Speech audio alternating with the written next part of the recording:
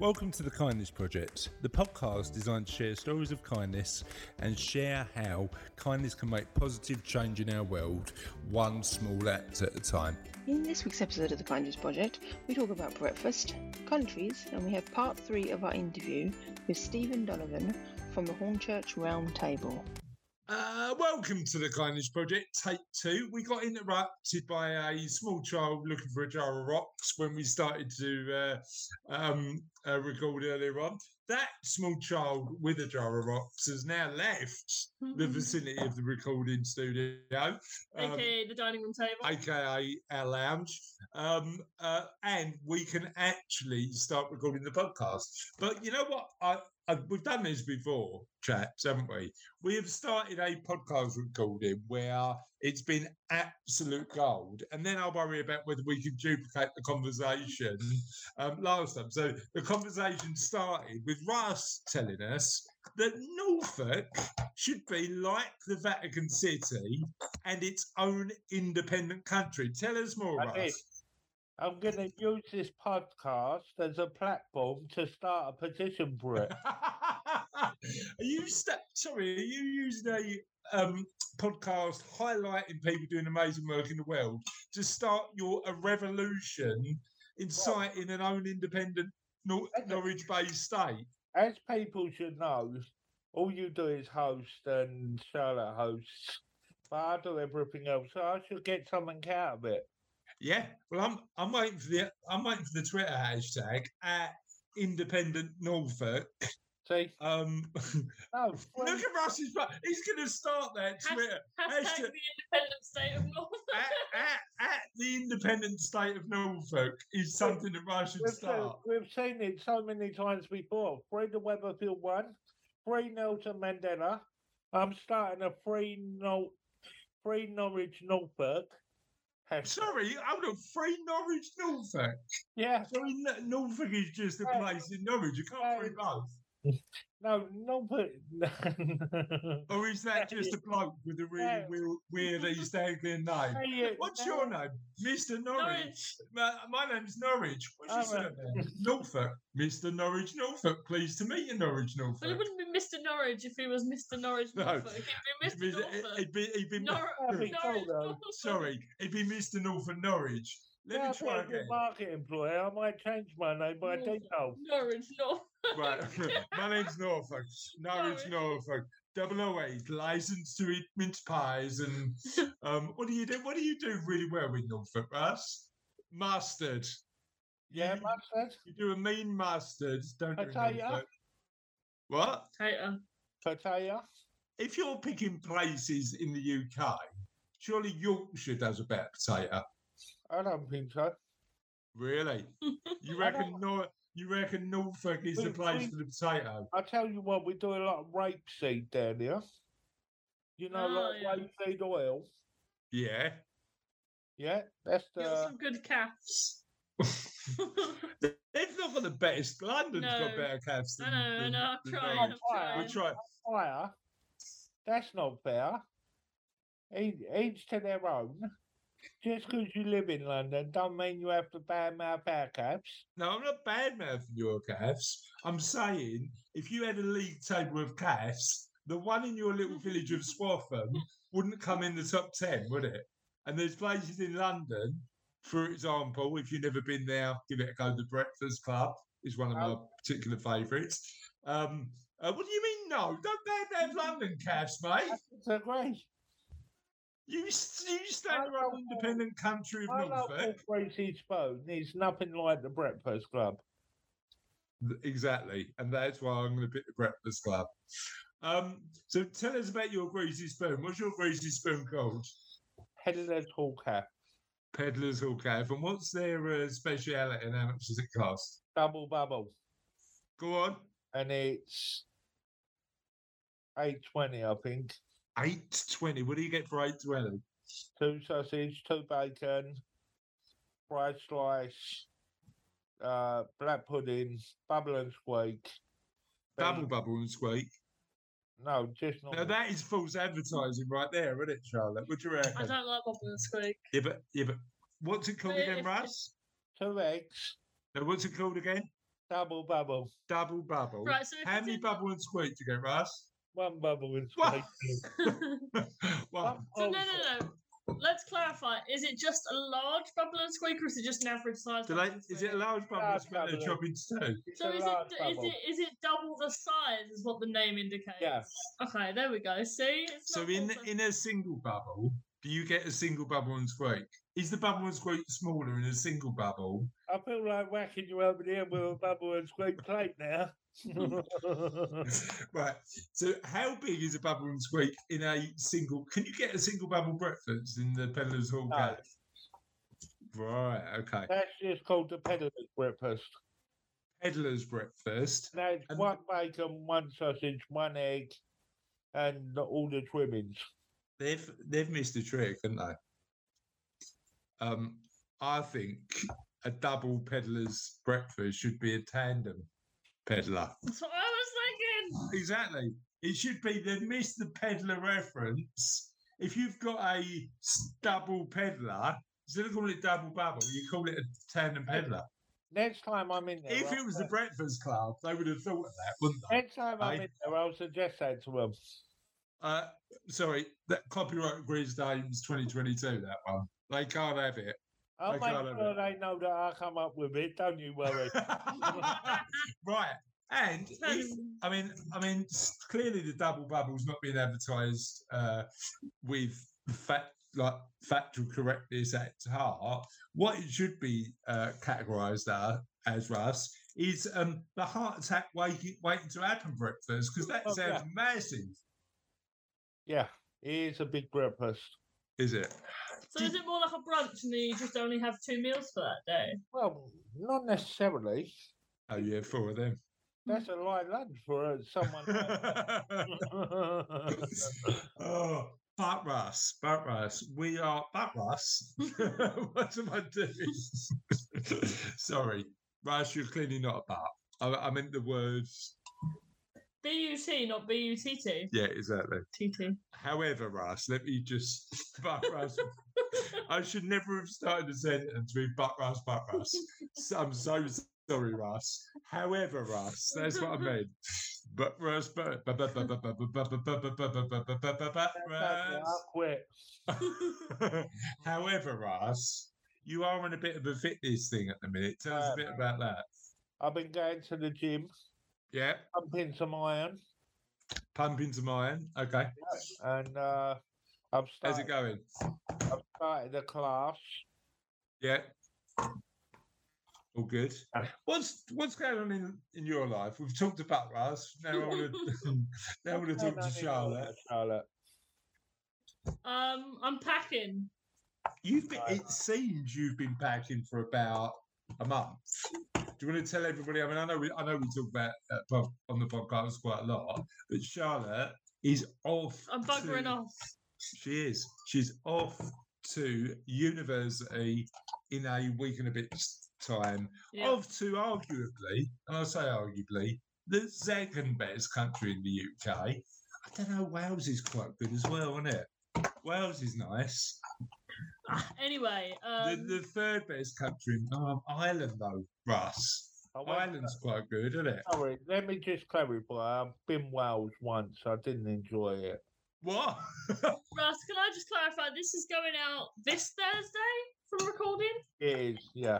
So, listeners listening on release day, I will be leaving in a week. So I will probably be there by the time the next episode comes out. And I don't want to make your time up. No, I'll get there on the Anyway, I don't want to make your time up in Scotland more difficult than it needs to be. But out of all of the countries in the United Kingdom, where would you put Scotland? first. Would you really? Yeah. Interesting. How would you rate the countries in the UK, Raz? Well, knowing Norwich first. Norwich. knowing what we know. Norwich, and then every other country second. I've never been to Scotland. I didn't enjoy Wales when I went there. When did you go to Wales? I was 15. I went with Uni Links, Right. and it was terrible. Why was it terrible? There's a story here, Charlotte. Go on, why was it terrible? they took me caving one day. We talked about caving on the podcast before. Yeah, I don't understand caving as a they concept. took me caving. I hated every minute of it.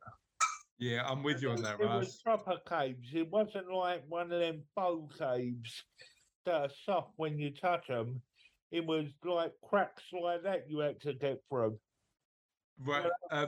Number one. Sorry, I'm showing you quite small cracks. What are you showing us? Again? That's butt rust all over again, isn't it? That ties in, no? Butt Russ shows us his quite small cracks. I don't know. Oh, Russ, you just walk into this stuff. You know what, though? You talk about faux caves. The caving I did, which wasn't when I was 15. I'd never done caving. I did it when I was the grand old age of 44. It was last year. And they're not soft faux caves. They are made out of hard plastic because they're meant to give you the experience of proper caving, not being under a mattress. I agree with you. I mean, caving and as you two know, I like a adrenaline fueled experience. Yeah. I've done sort of running and sort of kayaking and jumping and skydiving, all that sort of stuff. I see no purpose to caving though. No sort of end goal. Yeah, the end goal is to get out, isn't it? That's the end goal. But you could go to an escape room and experience that. Well, it depends on where that escape room is. Because Charlotte, and I don't know if we've spoken about this we have spoken about it on this podcast before, drags me to Eastern European cities and drags me to the edge of town for escape rooms. And that might be as scary as caving, Rush. But would you do caving, Charlotte? No. Have you ever done caving? No. You remember, I can't remember where we were. It might have been Cornwall. And there was this, I think it was like a museum or something. And you had to go down into the cave. Yeah. And I just couldn't breathe. So I'm not doing that. The trouble with caving is it's not for people with our size. So are we the same size? Our figure. Big boned. We're too big boned for caving. Yeah. We're too big boned for caving. I've got big bones. I'd be worried I'd get halfway through, then my cracker gets stuck. But Russ, anyway, on that note, I'd like to ask a question to get us out of a lot of trouble as we get out of this cave we've got ourselves out of this cave we seem to have climbed into, but now can't get out. And that question is: if somebody played you in a movie about your life, who would it be? We would absolutely love to answer that question. But before we do that, who would you, Russ, think would play you, but who would you really like to play you? Danny DeVito. You think? I mean, Danny DeVito. You're in your early 40s, and Danny DeVito's in his early 80s. Anybody younger? I don't know, but I don't watch many movies, so I wouldn't. Is there a celebrity? Who's that geezer that goes in the water? Oh, Aquaman. Chris Hemsworth. Chris Hemsworth. Yeah. Is that the guy who plays Thor? Hold on. No, that's not Jason Momoa. Jason Momoa. Give me another 25 years in the gym, and I might look like Jason Momoa. Sorry, the guy who plays Aquaman. Aquaman, yeah.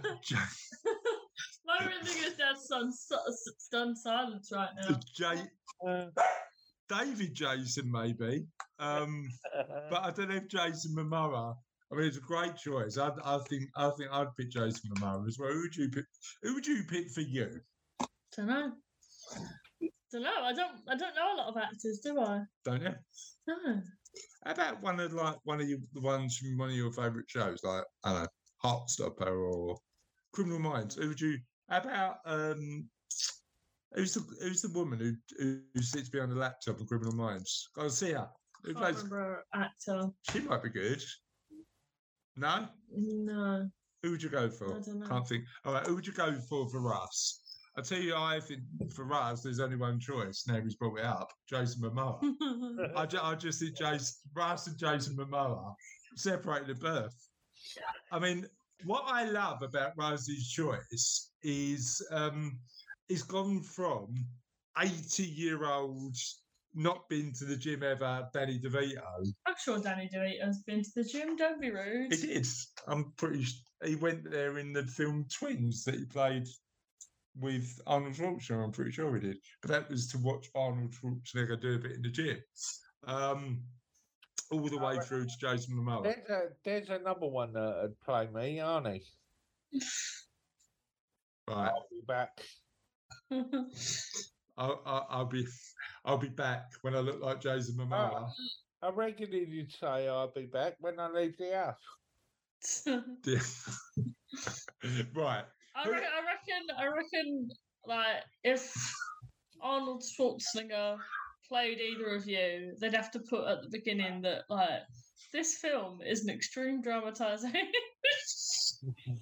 No, it's like one of those, like, sort of, when they're like an epic biopic of somebody's life, and they just like they're quite an ordinary looking bloke like me and you are, Russ, and they have somebody like massively handsome. Well, we already know that you're a star in your local area. I was out with some friends on Saturday, and we met a couple of people. We were on the Bermondsey Beer Mile, so we were having a walk up and down the Bermondsey Beer Mile, having a chat with a few people. Very good place if you're in London.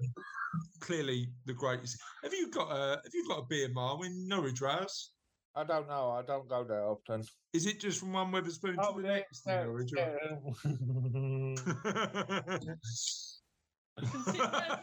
Conceal, don't feel. I know. What's that? Conceal, don't feel. It's a line from Frozen, Dad. Is it? Yeah. What does it mean? Conceal, don't feel. Just to keep it inside. Yeah. Conceal, don't feel. No, feel. Don't conceal, feel. I know. There's the Riverside, and that's where all the clubs are. Is that where all the clubs? Right. Okay, fair enough. Well, the Bermondsey Beer Mile is you're right, Russ. It might be a pretentious London thing. It's where all the microbreweries and micro pubs have popped up just by London Bridge, and it's quite a nice sort of walk for a day out. And I went down there with a few mates. We just had a walk up and down the beer mile, just experiencing the different pubs and stuff like that, and meeting and chatting with a bunch of different people because it is a really friendly place. Wow. Anyway, I've gotten this conversation with a couple of young women in their mid-20s, and my mate Trev, who's a photographer, he's a really good photographer. But I don't think this particular lady was particularly impressed by Trev's portfolio, because Trev does a lot of like really high quality sports stuff, and she just wasn't into sports that much. Right. So she turned around to him, and it's the most backhanded insult / compliment I've ever heard. She went, "You really are a legend in your own lunchtime." And a legend in your own lunchtime might be the best compliment / insult I've ever heard in your life. You really are a legend in your own lunchtime. I was just like, you're so good for what you do. Yeah, exactly. You're quite good in your niche. It might be really good. So. Few things I want to mention while we on the subject, because I'm a legend in my own lunchtime. I'd like to talk about the fact that we've got our book coming out. That is available in October. Raz is reading his Twitter. Are you setting up the Free Norwich or Free Norfolk Twitter account right now? I'm not. I was checking my emails because but I've been waiting for an email back from someone for Sabella, and it's just come through. Oh, is it? Right, okay. That's fair enough. Can you focus on one job at a time, Rose? Is that right? Or not? Sorry. Um, right. I need to make sure we're on top of that one. Oh no, he's on it. He's on it, Charlotte. So let's talk about the book. Book out in October. Russ, if people would like to get a sneaky peek of the book, bucket loads of free content, everything we're throwing at people to make sure that they buy loads of copies of the book, where can they find all of that stuff? Sign up on the website. Go onto www.thekindnessproject.co.uk. Click on the link that says book. Down at the bottom is a sign up form. Or just go to www.thekindnessproject.co.uk. Wait about 2 seconds and then it'll pop up for the book to arrive. I was getting to that next. Thank you. Sorry. You can also, via our Facebook page, sign up using the posts that we're posting on there. Fabulous. Does this segue into my bit with the socials? Thank you. And if you'd like to answer the question, who would play you in a movie? You can let us know in the following ways. Okay, on Facebook, if you type the Kindness Project into the search bar, we should come up.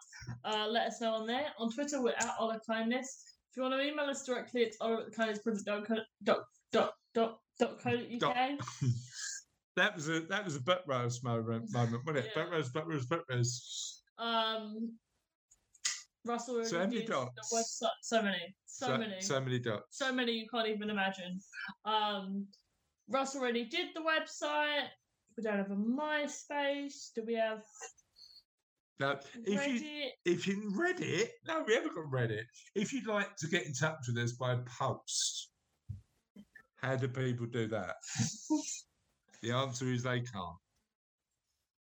If they'd like to get in touch with us by pigeon, how do they do that? Attach your note to a pigeon, sling it out the window, and then just shout, "Butt Russ, butt Russ, butt Russ," and it will come straight to us. But don't put anything valuable in because it might get lost. Yeah, don't just shout "butt Russ" as it flies away. Almost swore then. Oh, the problem is butt Russ. Every time I say it sounds like butt roast, and I just. And I can't imagine what that is. Let's move on. I've been hearing butt rust.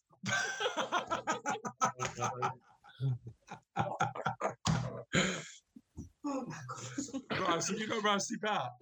Is that? You know, that is out. Butt rust. Oh God, let's move on. Kindness. And we have got Celebrity Edition, and this news article comes from today.com. Family helped return William Shatner's wallet after he left it at their fruit stand. So let me talk a little bit about that. Star Trek actor William Shatner accidentally left his wallet at Northern California's fruit stand, but the family who owns the farm, local law enforcement and the Beverly Hills Police Department all worked together to make sure we got it back. The adventure all began last Wednesday at B&T Farms in Gilroy, California. Tognetti's 15-year-old daughter, Sophia, was at work manning her family's getting working early, 15, was at work manning her family's fruit stand when she realised a customer had purchased 2 bags of cherries and corn had driven off without his wallet. The following day, when her dad was around, she mentioned the lost wallet had been found in the fruit stand's corn bin. She had no clue who he was, Tognetti chuckled while recalling the incident to the day. According to her father, father, who is a fourth generation farmer. Say that 5 times. Father who's a fourth generation farmer. It's not uncommon for customers to lose or accidentally leave behind their wallets in the bins. Usually, Tognetti does all he can to ensure lost items are returned to the owners. He's called credit card companies and return items by email, but it wasn't until Tognetti took a peek inside of his daughter's latest find that he realised that he was about to embark on a voyage to a very big star known for his role as James T. Kirk on the Star Trek franchise. That was a bit late at that one, wasn't it? Yeah. I was like, you've got to be kidding me. This guy did not drop his wallet, Tognetti explained. He asked his daughter and his co-worker what they recalled of their interaction with the actor. They remembered him because he had a strange request that most people don't need. He wanted 2 baskets of white cherries, 4 red, but he wanted them from the coolers because he said he had a long drive to Beverly Hills. He wanted them cold. He likes his cherries cold. And then he wanted $2 worth of coal, stingy Shatner. Inside $2 worth, he must be worth a mint, Shatner. Could have gone for $4. Okay. If you went around the shop with $10, yeah. It is a maths question. No. Oh. And you needed 1 tub of sweet corn or something, and 1 tub of sweet corn is £1. Yeah. You don't spend 10 quid on sweet corn just because you got 10 quid. That's true. He's being very frugal with his sweet corn spend. Inside Tognetti had a driver's license, a COVID-19 vaccine card. Glad to know James T. Kirk is being jabbed, as well as a credit ATM and CVS card, all with Shatner's name on them. I wonder who's been double jabbed. Determined to return the wallet to his rightful owner, Tognetti contacted his friend, Officer Mark Tarasco at the Gilroy Police Department. I said, hey, this guy left his wallet. Anyway, could you get a hold of him? Tognetti recalled. And he texts back saying, dude, you're joking. There's no way this guy left his wallet at your food stand. What took place soon after was a 2-hour effort in which the Gilroy Police connected with the Beverly Hills Police Department in Los Angeles. A text thread between members of the Gilroy and Beverly Hills Police Departments. Then Tognetti was launched in a battle to connect him with him first. The sheriffs were telling the police, hey, you're out of your jurisdiction. You can't be doing this. This is our call. Everyone wanted to find Mr. Shatner and be the ones involved in returning his wallet. It was pretty funny. Eventually, the Beverly Hills Police got in touch with Shatner's agent. The wallet was sent via FedEx along with several souvenirs for the actor from Tognetti and the police as well, in addition to some patches from the police department. Tognetti tucked in a hat from B&T Farms that Thursday, and the enterprise was complete by the next day. The Enterprise, you get that? No. Star Trek, no. Not long after, Shatner thanked Tognetti and his daughter for ensuring his wallet was returned. And there's a tweet there saying, I'd like to thank Gary and Nestle from B&T Farms for their extreme honesty in returning my lost wallet. They are clearly good citizens. I would also like to thank Officer Mark Tarasco and Sergeant John Ballard from the Gilroy PD. The family-owned farm was quick to respond to the actor's post, writing, it was our pleasure, Mr. Shatner. I grew up watching Star Trek with my dad. B&T Farms and Gilroy Law Enforcement are friendly inhabitants of the Federation, so hold up on hitting them with phasers. Live long and prosper, Sir Shatner. Give us a holler the next time you stop by. What a lovely, amazing thing to do. Just making sure that, people's lost property gets returned. And I really love that.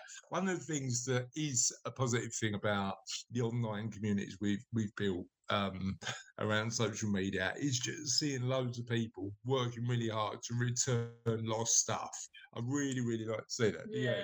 Yeah. I mean, there are a lot of positive sides of the internet, and I'm definitely glad that it can have that effect despite the other things it can. Yeah, well, I suppose it's just managing your attention and using it as a tool for good, sort of positivity as opposed to the rest. But the challenge you've got is managing that attention is quite hard.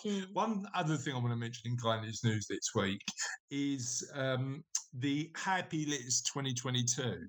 The independent newspaper in the UK is celebrating 50 of the most inspirational people that make life better for others. Now, I've read the article. I'd recommend you do it. We'll put a link on the show notes. There are so many people out there doing like just not small work, because it is like they're all making this positive contribution.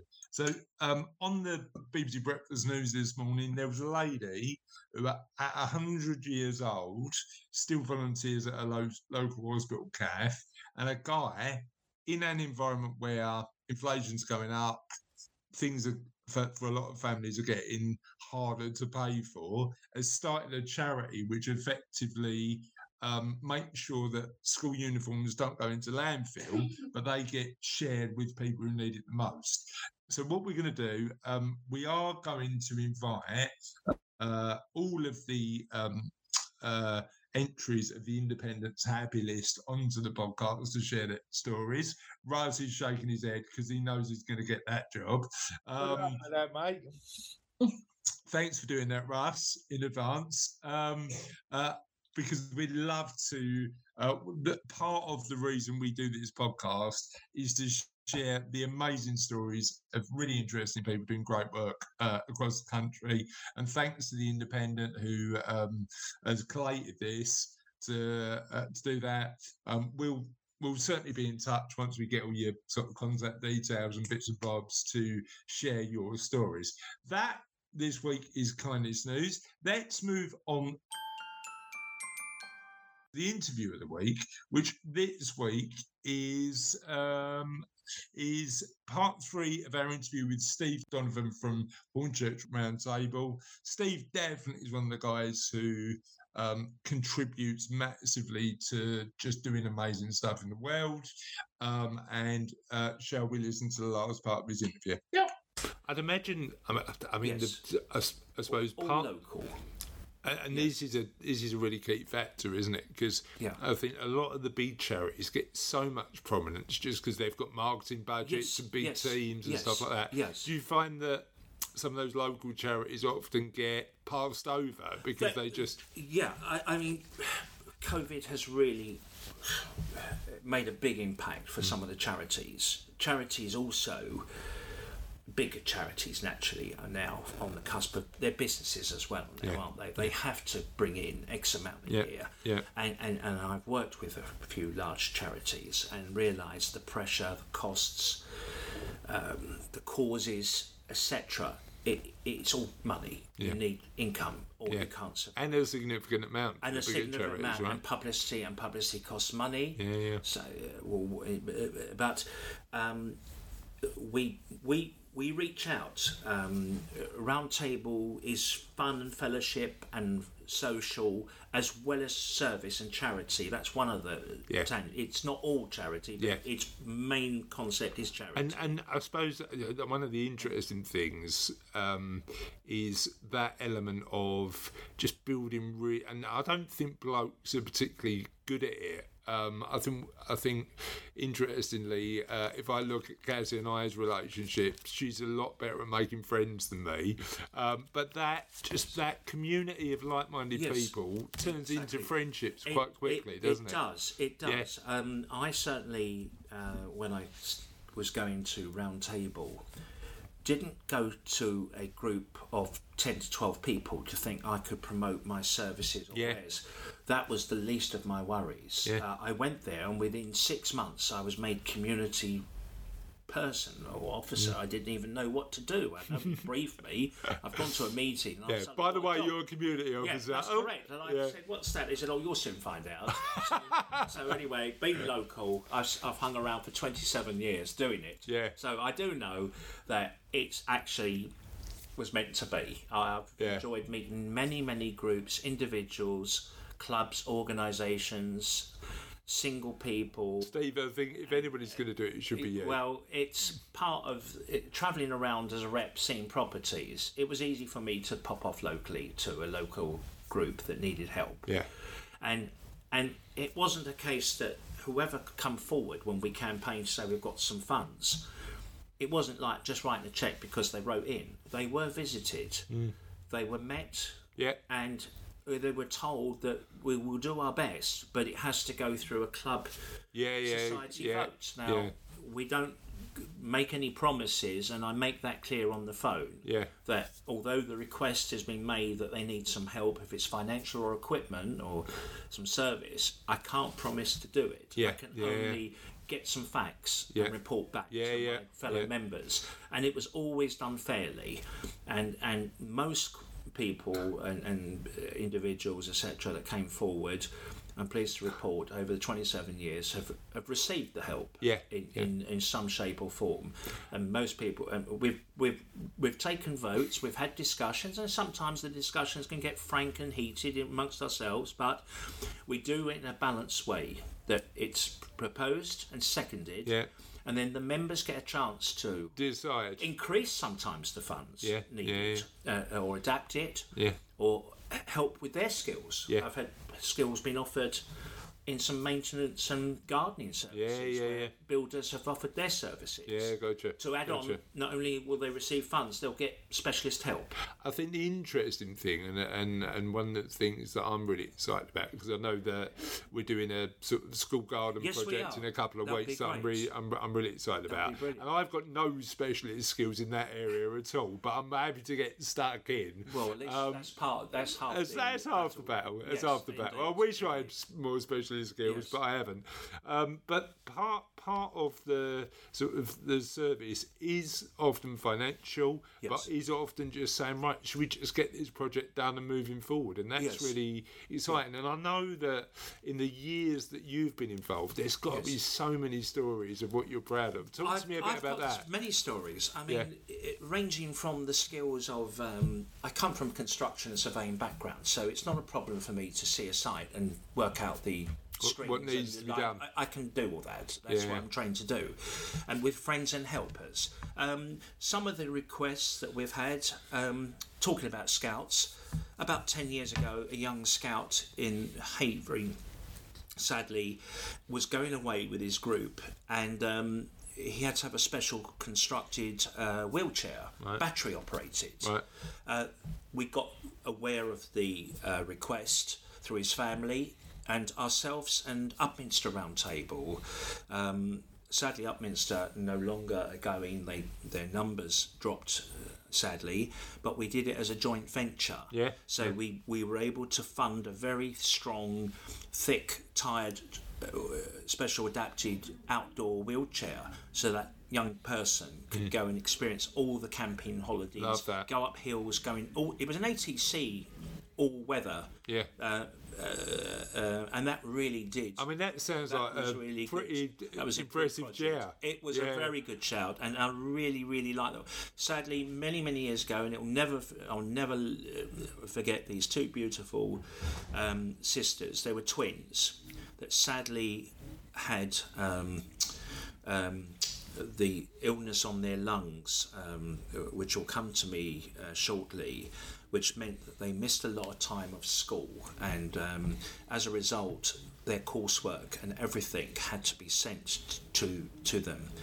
And the teacher of the school asked us, would we be able to purchase perhaps a laptop that could be adapted so that they could get their homework sent to them by email and be able to keep up with the class, because they had illnesses of their lungs, sadly. And this is 20 odd years ago. Laptops were very expensive.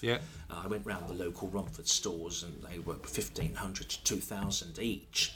But what goes around comes around, and I brought this up one night for a discussion with my friends, and one of the people who was my president at the time had a friend that worked for ICL, and we reached out to ICL and explained this story, that these two beautiful young girls were struggling with homework and that because they were very sick. Could we be able to get them some laptops? And ICL were marvellous and sent us free of charge 2 laptops. Amazing. With modem attachments. And this is they could attach it to the homework, and the teacher could keep in touch with the girls. Love that. And when actually it wasn't that common, and it wasn't common, and preloaded it with Encyclopedia Britannica. Love that. And gave them everything they needed. But this is the weird thing. I know it's easy to point out the times when people aren't particularly generous. No. But actually, I think sometimes when you're given the opportunity, part of it is, like, as you say, you went to that company and they were massively generous. Were absolutely. Yeah. It was really, really lovely of them to help us with this lovely, lovely family. Yeah. It was a very touching story, and we told the recorder about it, and they sent a journalist out, which was even nicer to let everyone see the goodwill, the children are happy. And you've got a special folder, haven't you, of all the stuff I have, and I've got it laminated going back. Well, certainly for 10 years, I've got many stories of this wonderful goodwill, all causes. A special lady needed to go swimming, so we got her a special dry suit that she can swim and keep her heart monitor under the so she could experience absolutely go out in the on holiday and everything, because she couldn't catch any viral water infection. She had a special suit made for her, and it could be adjusted as she grew. So that was a nice, we've done gardens. We've done what they call sensory garden for a child that is all smelling plants. Yeah. We can landscape and build a 360 circle cement path. So they can feel their way round the garden and put nice fencing and a gate in. This was through our friends of builders and associates, and obviously we funded the materials, but the labour was the most important. Our friends done it, we done it together. Yeah. So it's about getting involved actively in the community as well. Yeah. And I suppose being effectively a national organisation, but with local chapters, presence, you can actually turn around and go, what's the biggest issue in my area at the minute? And I know that, and part of the conversation we had on Wednesday about that was about inflation, the cost of living, and supporting people directly. Correct. And I suppose being quite a sort of, you look at some of these big charities, and we support those big charities and have them tell their stories on the podcast. But one of the things that big charities aren't particularly good at is turning around and go, right, we're going to make a decision now, get that money directly, and it's going to have an immediate impact. Just because, and Round Table can do that, right? Well, we can work quick, even though you've mentioned earlier, you've just jogged up my memory on 2 national charities. Samaritans, for example, about 10 years ago, some of the office furniture and equipment was getting a bit tatty. Yeah. So they reached out to us, and it was no issue at all. Within a week, some of the office furniture and the sofas and that was delivered. And the following year, I think we may have given a computer. So we can work fairly quick. I appreciate, you're right, decisions take time, but if 2-3 months waiting for items of equipment or furniture or service is too long, and that's why those we can come in and do quick. So it's supporting people at the time they need it when they do it. And talk to me a little bit. I know we spoke a little bit about the Santa sleigh, spoke a little bit about the firework displays. The firework displays. Talk to me a bit about how Hornchurch Round Table raise money, but how people raise money generally within Round Table. I mean, naturally, Chris, you mentioned earlier about the fundraising, which the main event for us is the Christmas collection. Yeah. But prior to COVID, I'd say up to 4 or 5 years ago, we used to have a yearly dance, like a dinner and dance called Ladies' Night. We're year-end dance to bring our partners, our wives and partners with us for a year-end dance, and money raised on the night we would then put into a central pot, and some of that money would go to charity if it was, we did a James Bond night where people came as characters of James Bond. Like one lady came covered in gold. One person came as a deep sea diver. Right. Everyone considers James Bond in his black suit. I mean, the thing is, Bond was all the other characters. Do you then get? I mean, the problem is with that. Yeah. Do you get then just 50 James Bonds in, like people just wearing their tux? No. What was your favourite James Bond there were some outfit? people come as the villains. Some came in the deep sea diver's suits. Gotcha. Some people. Tell me there was a Jaws there. Tell me there was a Jaws. There wasn't a Jaws because no one was high enough, tall enough. But there was some very, very good characters. Have you seen the modern James Bond films? I have. Yes. What's your favourite James Bond film ever? I think the concept and the way it's changed, for me, will always be the Casino Royale. Okay. I think the last one also. I haven't watched it all the way through. I won't say anything. Yeah. I think Casino Royale just made a big, sweeping, cutting statement. What, in terms of the Daniel Craig? I'm arrived, and I think with him doing a lot of his stunts himself. Yeah. I mean, there's a great story on the beginning of the opening first one where the guy just turned up with his rucksack with no wires or lines, and he said, "I'm ready to go." And obviously, the actors have to be specially prepped for steel cranes and all that. But the other person, I believe, was a freebaser, world freebaser, and he had no need for anything. He was all good to go. But you know what? I can't remember the other. I think it was one of the later the Daniel Craig ones, where they got. The guy doing the stunts was a parkour champion, and he's just used to running without anything, you know. Absolutely, it's fantastic. Yeah. So who did you go as? Do you know what, Chris? I'm going to be boring. I went in a traditional black. I organised it. It took a lot of my energy, but we did it with we had the tables. Yeah. Obviously, roulette table. We had the music. We had the theme music, and a very, very good local DJ, really good, who also does a lot of work for charity as well. Paul Kidley. He was very good, and. It was hosted. Obviously, we gave prizes for the winners because there was fake money. You can't go in and take people's cash. No, but there was money, and the winners of whoever got the most got nice boxes of chocolates and a bottle of champagne, etc. But it was done in the goodwill. You paid for your. I think they had to pay some entrance fee or whatever. I forgot. So fake money gambled, fake and then money there's a prize at the end. And then the prize at the end. But that night raised about £1,000. Amazing. So that not only was the meal cost very low, but that raised nearly £1,000. Yeah, and we had fun. Yeah. And it wasn't hard to sell the tickets because people wanted to come. I think we had 140, 150 And that people. goes back to the thing, Steve. With partners. Round Table is a really good way of giving people the opportunity to have some fun. Yes. But also raise a bit of cash Raise a little bit of cash, the profile. We're having a good night out. Yeah. And I mean, even though, to be frank, Steve, going as James Bond to a 00, you want to go as Blofeld or somebody different. Who would you, if you could do it again and you weren't organising it, who would you go as? I don't know. I wouldn't say Odd Job. Don't go painted in gold.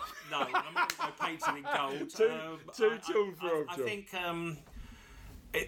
you know what, you've got. Can't go as Scaramanga, can I? Really? Because you have to have an open chest, don't you? But there's some great characters. Oh, amazing! I mean, Love it. I sometimes. I mean, you could go as Austin Powers, as like a parody of James Bond. Funny enough, Austin Powers, you've led me to my second one, which was a 70s night, a 60s night, and I did go as Austin Powers. Oh, cool. And the dress high shop said I could keep the uniform for a week. Right. And I visited a person that was sick in hospital, and I went up on the train in my crushed red velvet suit, going, "Yeah, baby," to everybody. I was making everyone on the King's Road, London, when I visited a sick friend, laugh her head off. Oh, amazing. I went with the wig, the glasses, with no glass, just the black rimmed glasses, going, "Yeah, baby." 20 odd years ago, down the King's Road in London, everybody was crying with laughter.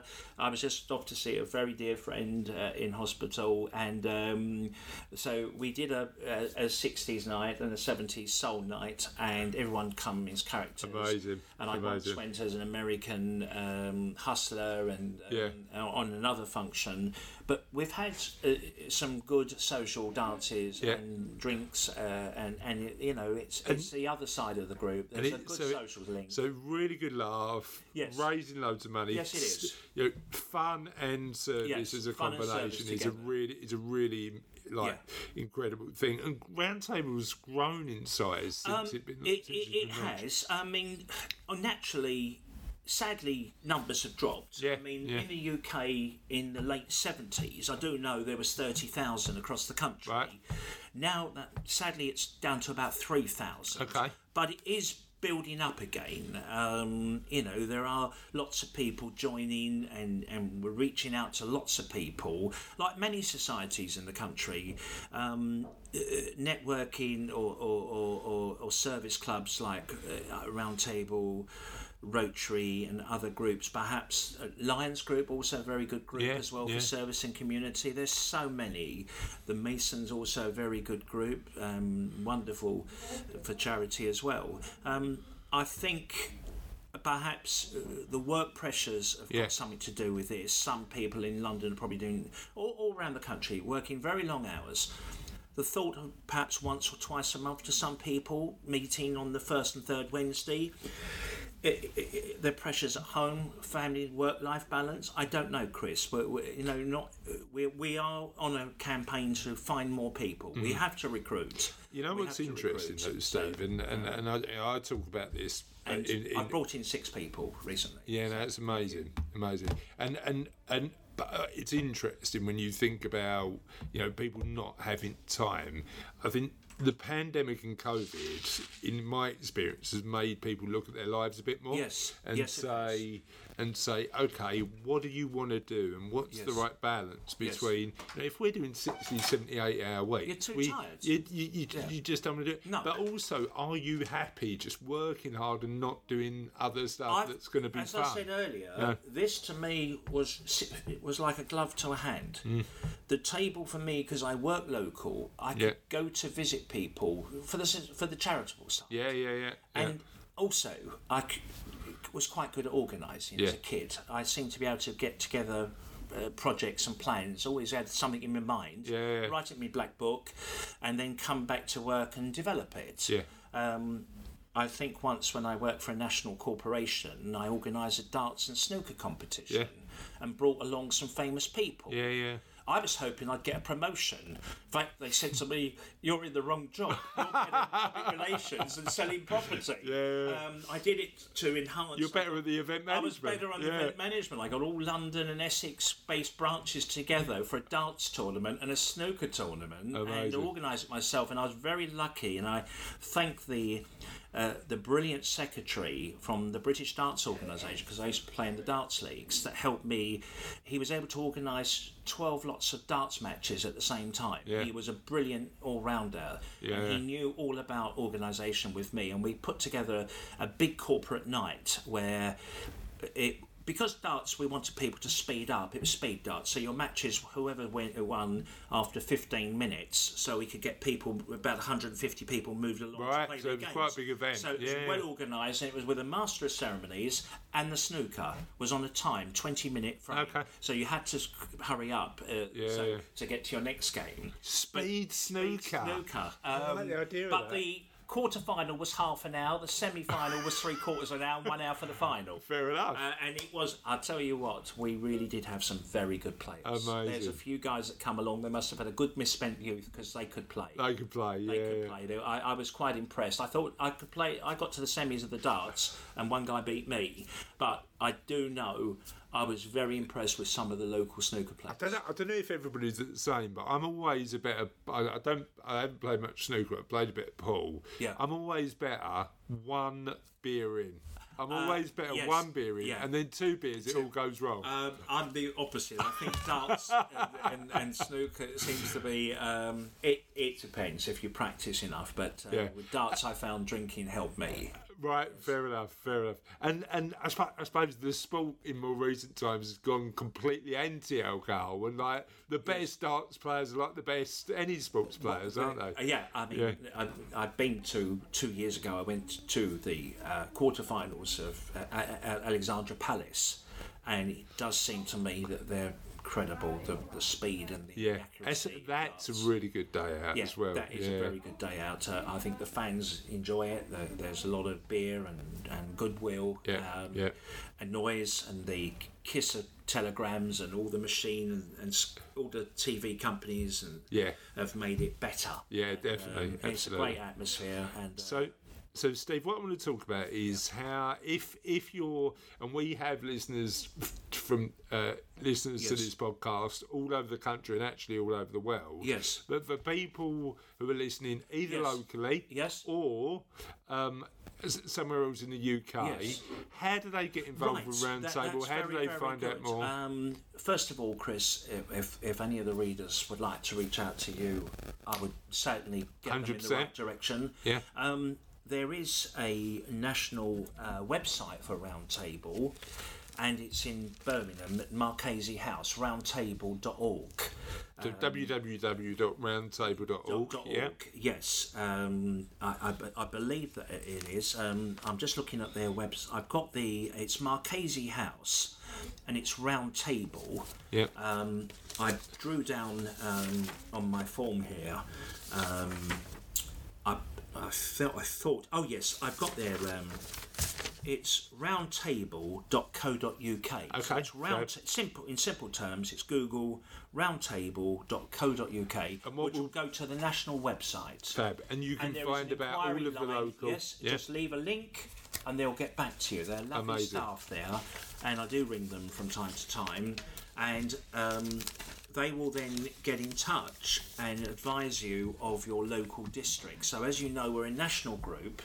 There's tables all around the country, and if anyone's listening or would like a quicker response, if they get back to you, all you've got to do is send me a link, and I'll make sure they get in the right direction.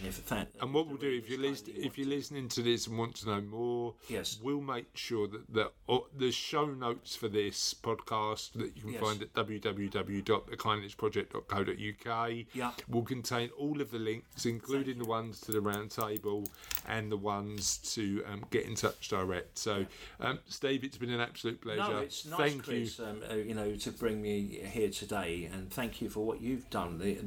I think you mentioned this is 220 odd episodes. Yeah, we're growing and growing and growing. And for some reason, we are the fourth most popular podcast about kindness in the world. So sharing your story is an absolute pleasure. Well, thank you. And as I said, I know that.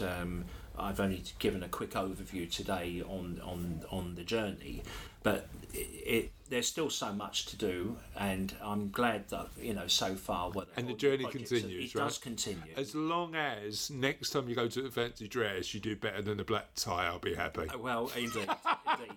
Well, I'll leave it with you. But if the readers do want to get in touch, it'll be a pleasure to help you. Amazing. Thanks, Steve. Cheers. So that was the last part of the interview with Steve. We've got another amazing guest next week, so we'd recommend you tune in.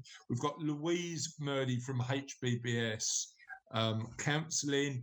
Really excited about interviewing Louise. Feel free to stay tuned for that. Tis the end of another podcast. The end is never truly the end. The end is always the beginning of something entirely new. And the question we asked last time was, what's the best thing you've bought off of Amazon? And actually, we didn't have that much engagement. We only had one from Dennis Hall that effectively said Prime subscription. And I agree with Dennis, Prime subscription is pretty good. Mm-hmm. I think people may have been a little bit embarrassed about what they've been buying off Amazon. And on that note, that's the end of another podcast. We will see you next time on The Kindness Project. Bye. Bye.